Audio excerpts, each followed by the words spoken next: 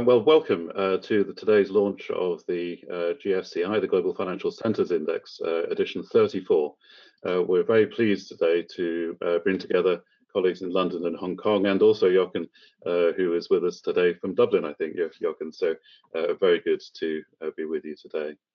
I'm going to ask Michael Mullally to take the chair for the first section of the webinar, and then I'll see you later to present the results of the GFCI on this edition. Over to you, Michael. Well, thank you very much, Mike. Well, first thing is just have a quick look at the agenda today. We've got a short introduction from me. We're going to be looking to a discussion with King and Jochen about the role of future financial centers. Mike, as he mentioned, will be presenting the results, and then we'll have some observations. But may I suggest, folks, you're very welcome to provide comments, questions, and answers if you've got any to some of the discussion points, and we've got about 10 minutes for that. Anyway, we are thoroughly delighted to be here launching GFCI 34. Who ever thought when we began this project 19 years ago that we would be here today looking at it? The first edition was published, as many of you will know, in March of 2007, but the project actually began in 2005. As we were working to explore how to evaluate financial centers. Over the years, many things have occurred. Most importantly, of course, has been very much the rise of Asia, and in particular the rise of China, but also the huge shift from traditional financial centers into tech centers. And we'll be seeing that as we move along through here. Now, what I wanted to do in a way was to just to get the conversation going, turn to our two colleagues, Jochen and King. Jochen, if you wouldn't mind, could you explain? You're there with the World Association of International Financial Centers. How do you see this area as we look at it? Yeah, first of all, maybe if you don't mind, a few words on us. These days we celebrate our 5-year anniversary. We started before the pandemic in 2018 with 11 financial centers. Now we comprise, you see here, the world map, 29 financial centers across 5 continents. And we focus on the collaborative work between financial centers, but also on exchanging best practices. There are the larger, the smaller financial centers. And they need to learn from each other and not in each and every time reinvent the wheel. We help with this, from sustainable finance, digital transformation, up to financial regulation, and all those social changes also the financial centers face, and they have to react on or hopefully be proactive. Great. King, we have a lot of categories here. We talk about, I frequently distinguish a global financial center, believe it or not, from an international one. Global is where I believe people will do business even if there's no domestic component. We've got international financial centers, we've got regional centers. How does Hong Kong fit into such categorizations? That's a great question. We would like to think of ourselves as a global financial center, but maybe I will take us back 30 years when the first H shares, that is mainland Chinese company, got listed on the Hong Kong Stock Exchange. That was really the transformational year for Hong Kong, exactly 30 years ago. Since then, we have become a conduit between the mainland China and the rest of the world.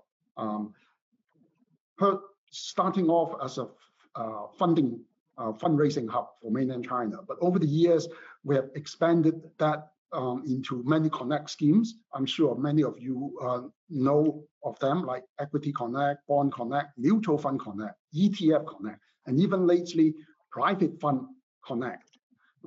Basically, to me, a financial center needs to have both breadth and depth.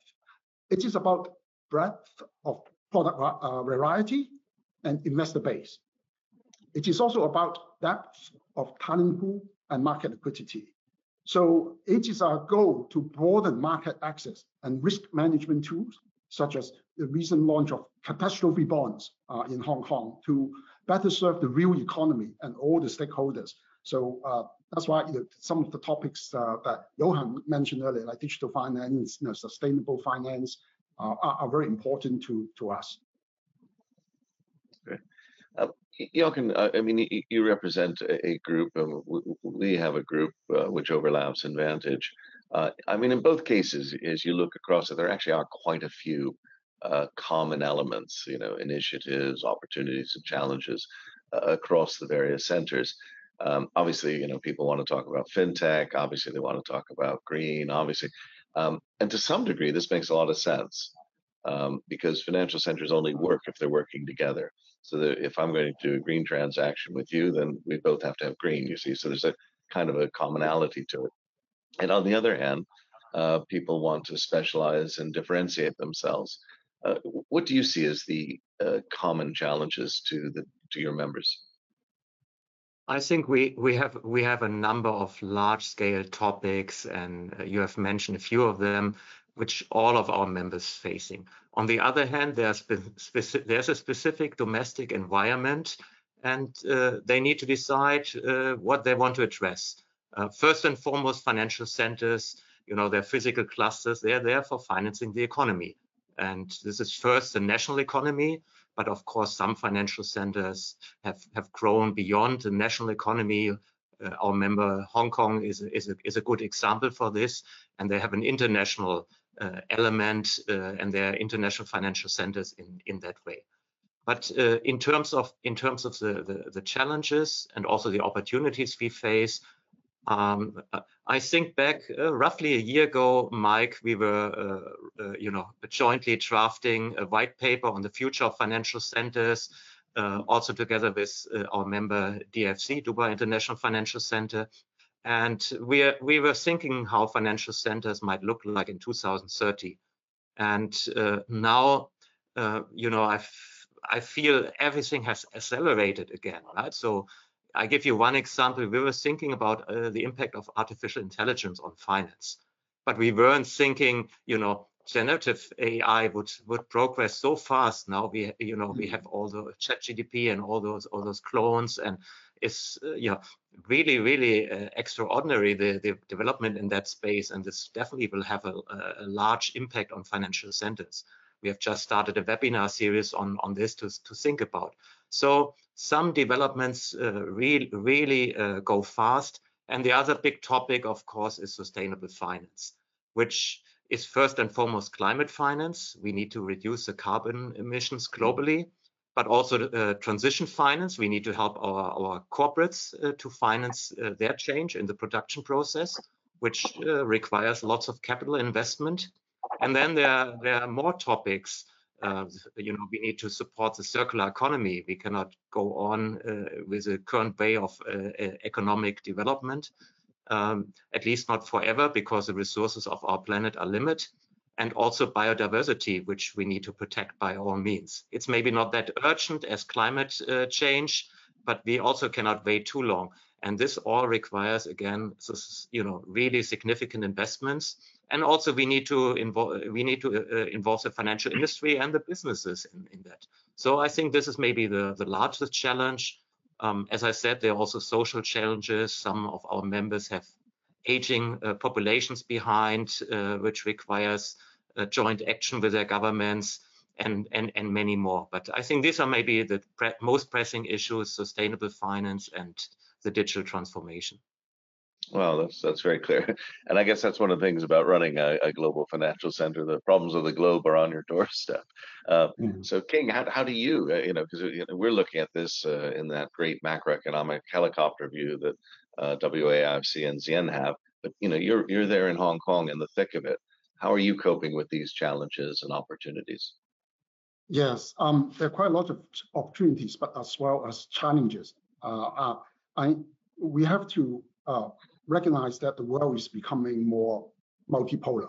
So Hong Kong as an international financial center is really used to dealing with uncertainties. So we have been through many cycles over the years. You know, luckily, every time we've come out stronger and fitter. So with the complex environment that we are in now, I think what we need to emphasize is connectivity. So that's why I think WAIFC is very important. As Johan mentioned, now we have 29 members. We would love to expand that network. because through this network, we can share best practices and we can also learn from each other. So take Hong Kong as an example. I highlighted earlier, we started off as really a fundraising center for the mainland economy. But now going forward, we see at least 4 or 5 different growth engines that will further accelerate us as a global center. Like take wealth management as an example. I don't know whether many people realize this. Hong Kong is actually ranked ahead of New York as a city with the most ultra high net worth population in the world, and way ahead of other cities in the region. And also green tech and green finance. You may say Hong Kong is such a small place, 8 million people. No. But actually, we have more than 100 green tech startups in Hong Kong, mainly because we have a huge potential market right next door, right, the mainland China. And then green finance, we also leading in this field. We have set some benchmark issues, some of the longest duration green bond, 30 years, right, here in the region and in the world for that matter. And then the other growth engine is digital assets. We are one of the leading centers that have a holistic regulatory framework now for cryptos, but we look well beyond crypto. We're really looking at the blockchain technology. That's why the Hong Kong government became the first government in the world to issue tokenized green bond in January. And then we are issuing e-Hong Kong dollar very soon and stablecoin regulation. And then innovation and fintech is another driver. And last but not least, we are the largest offshore renminbi center and potentially can become a fundraising hub for Belt and Road countries as well, just as what we have done for mainland China 30 years ago. So lots of challenges, but also a lot of exciting opportunities ahead. Well, just before I turn to Mike, I'd like to challenge both of you quickly. Would you mind starting with Jochen? Just what's your most optimistic thing and what's your most pessimistic thing before we head over? So Jochen. My most optimistic thing is, and this is also an area which I like a lot, is fintech, financial technology. I see the young startups addressing one issue after another, and in many cases much better than the traditional financial industry. Okay. This brings innovation and maybe will help us to solve some of the issues. Most pessimistic, King has mentioned. We are moving into less collaboration at least on a political level between all the countries worldwide. My gut feeling was better before. At the World Alliance or between the financial center, this is still different. We are a big family. There's of course an element of competition here and there, but we support each other because we have the feeling this is necessary. Because the issues we address doesn't make sense where we save this ton of CO2 emissions, whether it's in Hong Kong, in China, in Europe, or in the US, right? So, but we have to do it, and we need that joint approach. So I'm very grateful for all the support we have, and hope we can work in a good way together. Great. And King, your thoughts on that? Yeah, I echo what Jochen just said. I think that's why I keep mentioning the importance of WAIFC is the connectivity. There are common goals out there that we all want to work towards, such as climate change is a real issue for everyone. What I would like to bring out another hurdle for us is the balancing regulation versus innovation. There are a lot of very innovative startups, at least I've come across in Hong Kong. But the problem is that we have a lot of legacy in the system. So it's very difficult to bring out these new innovative ideas into the real financial market, into the market. So we need some kind of policy, like public-private partnership, perhaps, to help bring out some of these innovative ideas into the open. Wonderful. Well, we've come to time. Gentlemen, if you want to turn your cameras off, we're going to hand over to Mike for 15 minutes, and then we'll come back for a group discussion. Those of you who are watching and listening, you are part of this, so please do type any questions or comments into the GoToWebinar chat button. Mike and I and King and Jochen are here on GoTo. Any questions we don't get time for, Mike will pick up and answer as well. So just feel free to participate. But now, Mike, the floor is very much yours. I guess you won't do this in Miss World Order, but you know, what are the results?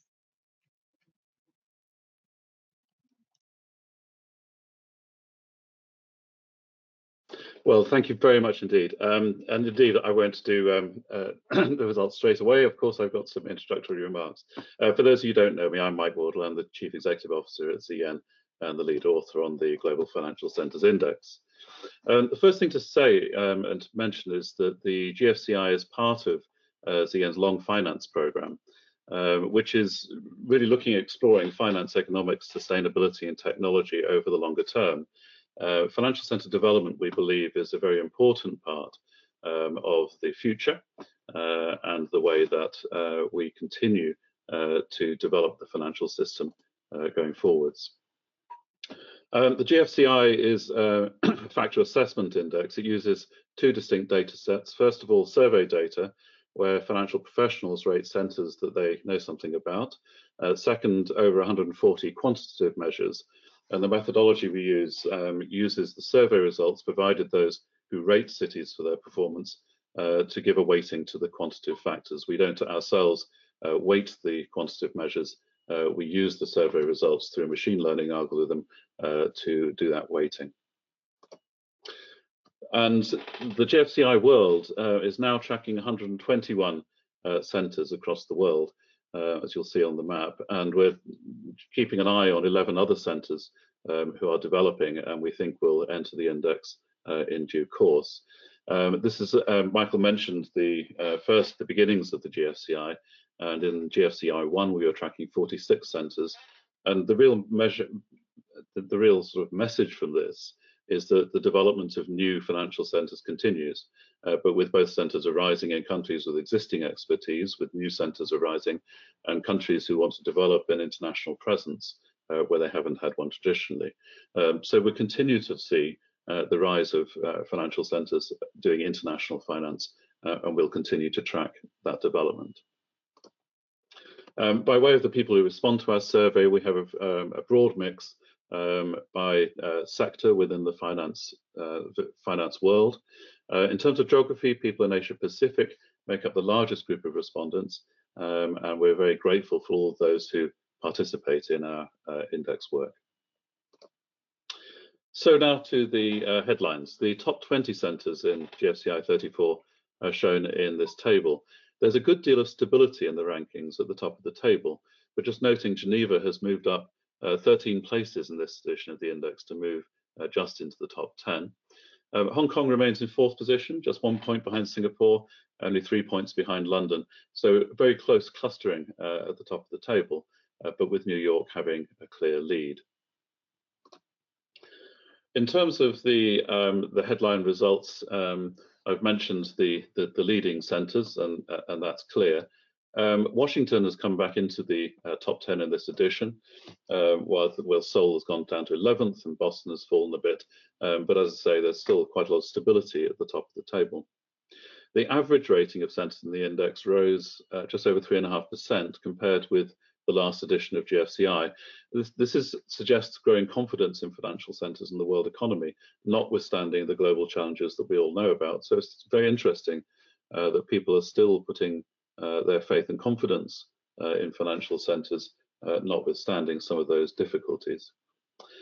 US centres perform particularly well.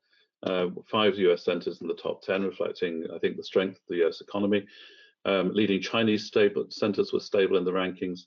And we did a piece of work for this edition of the index, asking people about the strategies that are required for ensuring the future strength of talent in the financial sector. And the most important one of those, and Michael will talk about this a bit further on, was continuing professional development. We also publish, as you will know, a fintech ranking alongside the main GFCI rating. And in that ranking, New York also takes first place. London takes second place in this edition, overtaking San Francisco. Shenzhen maintained its fourth place in the table.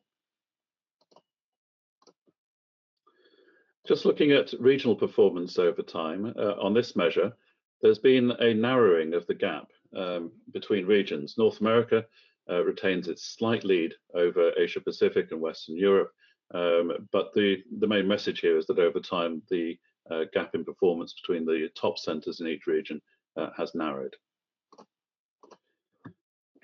And just looking at the top 5 centers, New York's lead is slightly smaller than in GFCI 33, but it's still significant. And the following centers are neck and neck with very small differences in ratings separating this leading group. So we continue to see a real competition between financial centers across the sectors. I mentioned that we track fintech performance separately. Again, considerable stability amongst the leading centers, but Frankfurt has gained 7 places on this measure in GFCI 34. And US and Chinese centers really do dominate the top of the table, although London is in there in 2nd place, Singapore in 5th. Just turning to some of the regional analysis, looking at Western Europe. Western Europe has 7 centres in the top 20, and there were notable improvements in the rankings for Geneva and Dublin in GFCI 34. Frankfurt, Luxembourg, Zurich, and Berlin also rose in the rankings in this edition, but a solid performance there in Western European centres. Turning to Asia Pacific, again, 7 centres in this region feature in the top 20 globally. Chinese centres perform well alongside Singapore, Seoul, Tokyo, and Sydney. And looking at North America, US centres have been performing very strongly over the last 3 editions of the GFCI, with 5 featuring in the world top 10. And just to note that Miami has joined the index for the first time in GFCI 34, ranking 24. In the Middle East and Africa, Dubai and Abu Dhabi continue to lead in the Middle East and Africa, with Casablanca, the leading centre in Africa, 3rd in the region. A number of centres improved strongly in GFCI 34, including Mauritius, up 13 points into the 5th place in the region. Riyadh, Kigali, Kuwait City were also up more than 10 places in the rankings. One of the measures we calculate in the GFCI is reputational advantage. This compares the assessments taken from the GFCI survey, weighted for the age of the assessment, and compares this with the final GFCI rating. And this table shows the 15 centres with the highest reputational advantage. This includes a number of emerging centres, but also some of the high-performing centres in the index. And a high positive advantage on this measure suggests that the reputation of centre may be running ahead of the reality shown by the quantitative measures alone. Reputation is important, but you can run ahead of reality. At the other end of the table are those centres with a negative reputational advantage. In these centres, the quantitative data alone would suggest that they are performing better than their reputation as measured by the survey that we run to underpin the GFCI. So these are places where maybe there's good things happening, but people don't know enough about the strength of the performance of these centres. So there's some way to go. I'm going to hand over now to Michael Manelli for some comments and observations on the data. Michael. Well, thank you very much, Mike. What we thought we'd do, since we've got the the luxury of having King here, is take a little bit of a look in particular at some of the areas of competitiveness. This next slide shows you areas of competitiveness for Hong Kong. Mike, have you got that slide up? There we go. Now what you see here is, I think, quite exciting. You've got Hong Kong demonstrates to me one of the factors we've always said is important, and that's to rise in the index. You have to broaden and deepen at the same time.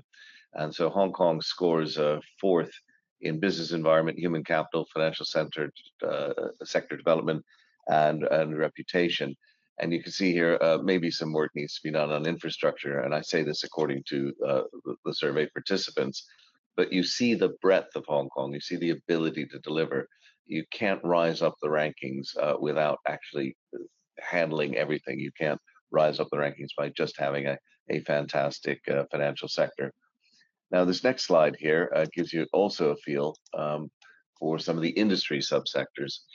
Now here, the picture is also equally mixed, but King emphasized some of the things that have been going on in Hong Kong deliberately, particularly in fintech and the regulation of fintech and the blockchains and cryptos, etc. So you can see here that enormous strength that a center like Hong Kong is playing up there with everybody else. Equally, and I think this is this has got something to do with the livability of Hong Kong. The professional services sector is extremely strong there. But again, Hong Kong doesn't score poorly on anything. In fact, you need to score very well across the board. Now, Mike made a point, which this next slide emphasizes, which is how things have been changing. Over the years that we've been doing this, I've noticed a shift. Depending on economic conditions, people are either very interested in the people and how it's going, or they're very interested in the regulation.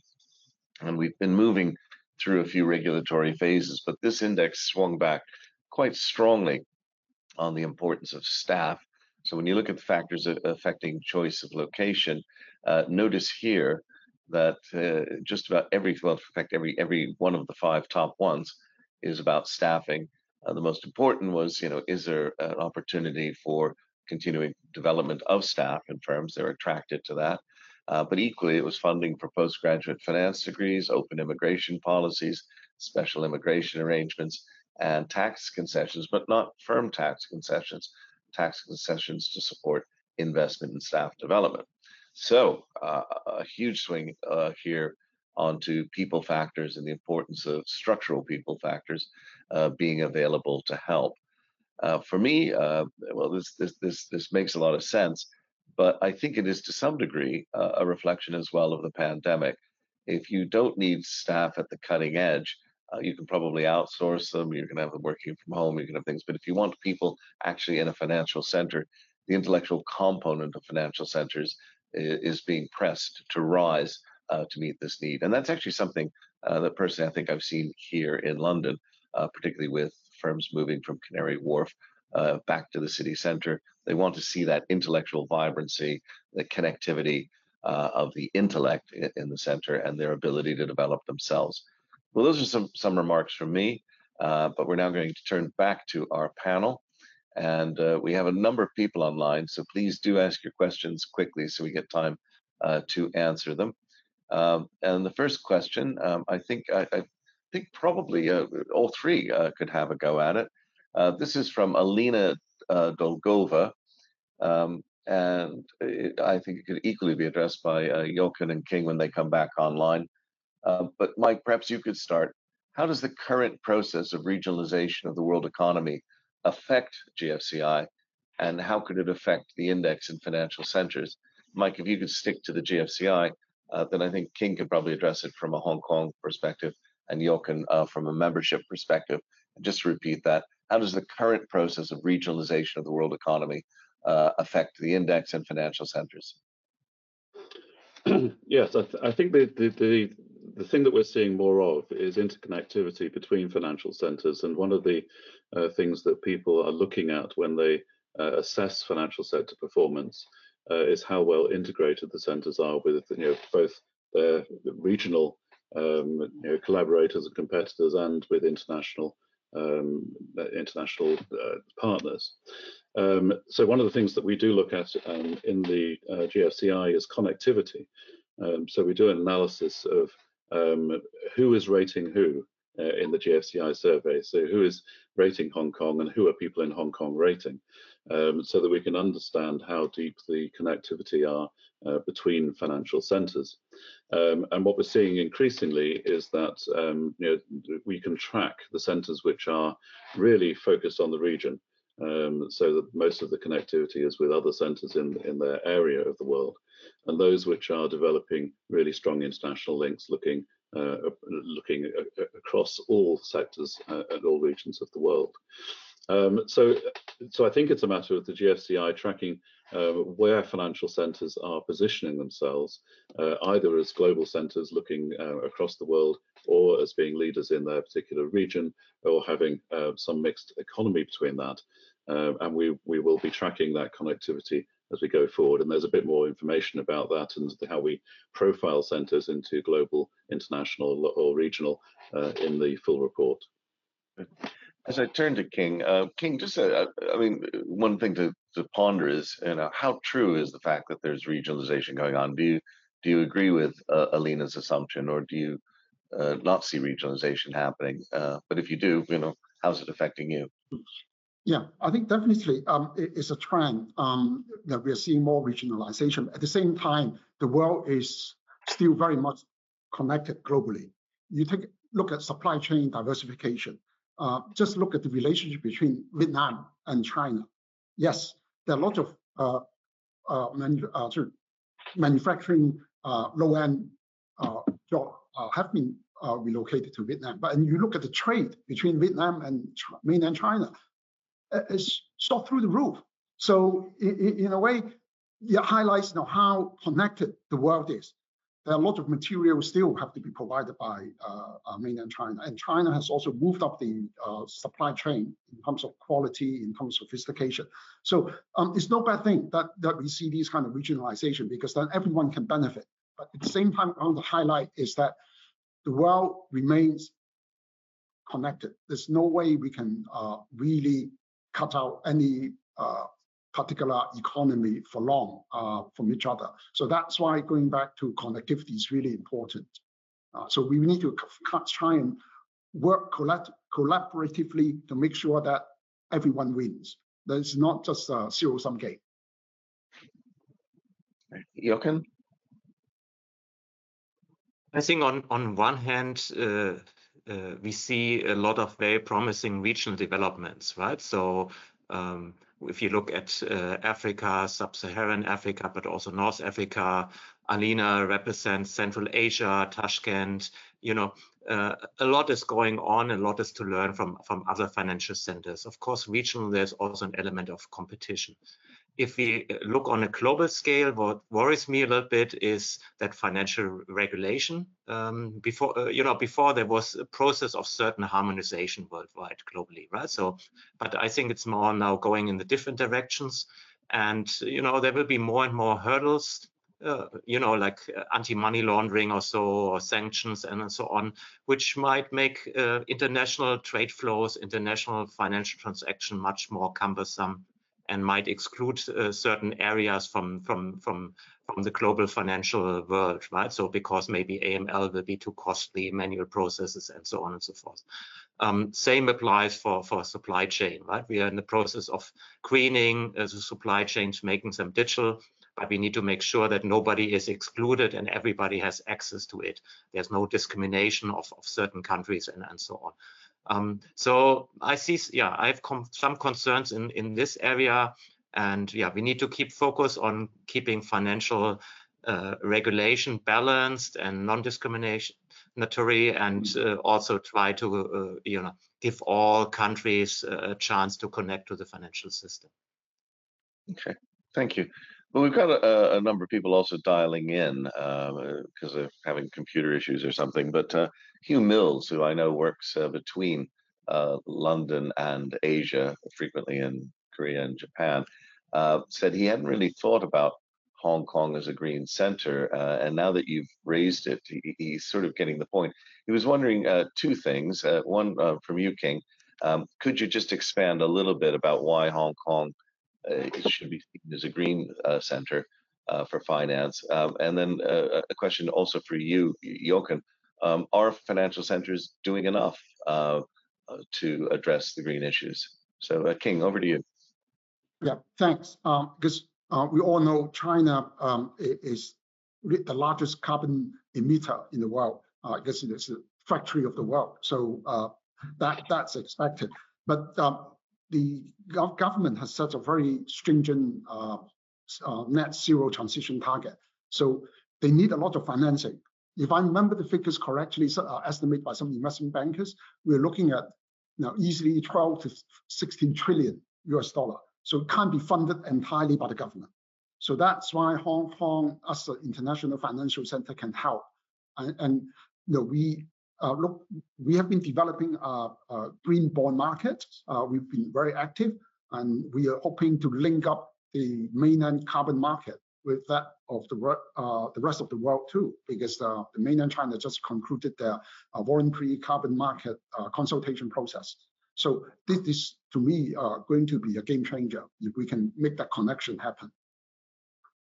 Great. Jochen? I think we all don't do enough for against climate change, right? So in that sense, would be very arrogant if we say our financial centers, we are doing our job, it's just the others, right? So of course we also need to do more. It starts with capacity building. We need to, empower universities and other players in the educational space to develop talent. We need ESG experts and many other new roles, not only for the financial industry, like fund management and so on, but also for corporates, which are on the other side. They need to do their reporting properly. So otherwise, financial industry cannot work with their data, right? So, but also we need to set the standards. And the financial centers, or maybe even the agencies representing the financial centers and promoting them, they need to play a role in bridging between the financial industry on one hand and the government on the other hand, because it's good to have someone in between who speaks both languages in a way, but also at the same time bridging between the financial industry and the corporates, right? So because also there are misunderstandings, and we need to explain very precisely what is required, and we also need to be reasonable with our demands. Otherwise, we can set up lots of reportings, but I don't know whether at the end, this will help a lot, right? So the data quality needs to be right, better less data, but precise data, which helps us to steer. So I think this is a role we have to play, and definitely we have to do more. Also invent new instruments, financial instruments, like King said. So I think, still a lot to do, unfortunately. Okay. King, China launched its national emissions trading scheme in July 21. Simon Morris is curious, how has that affected you in Hong Kong? Are you integrated with that, or is that separate, and are you trading it?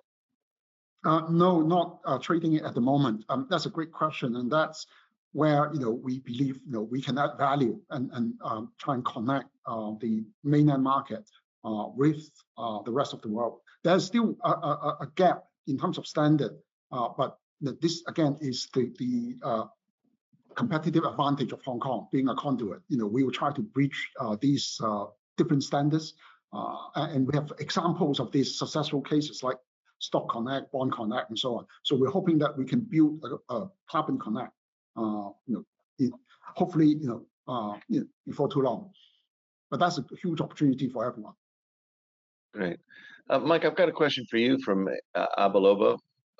He's talking about Glasgow. They had quite a significant reputational disadvantage. You might take an opportunity to explain that, because in some ways I think that the disadvantage is an advantage, but that's me. What can they do about it?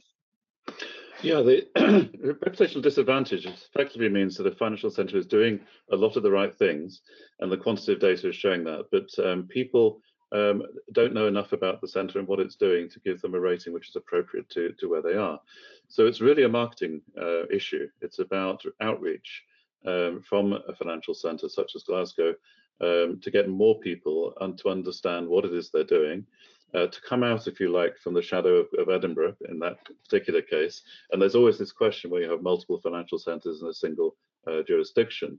London tends to overshadow Edinburgh, but Edinburgh has a very long history of financial services, particularly with Asian partners.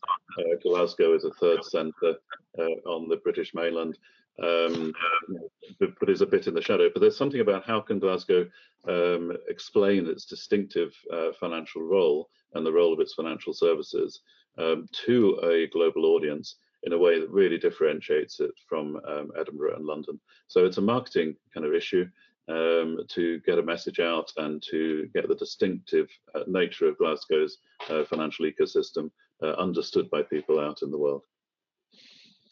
It's always tough to bring these things to an end with a good question, or but that isn't a trick. And I'm absolutely delighted that the question has popped in, which I think each of the three of you could have a go at as a nice way to close. This is from Hortense Mudenga. Hortense is dialing in from Rwanda.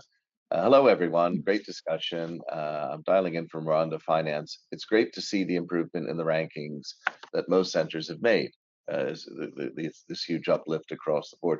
Can the panel shed more light on what has influenced that, and what are the trends that you're seeing in your regions? So we've seen everybody kind of rise, which is interesting because obviously after the financial crisis, centers fell. Is there increasing confidence in finance, or is society looking to finance to support more things? Is it just ebullience that pandemic's over? I don't know. So your thoughts would be most welcome. I'll start here with you, Jochen, looking across your membership.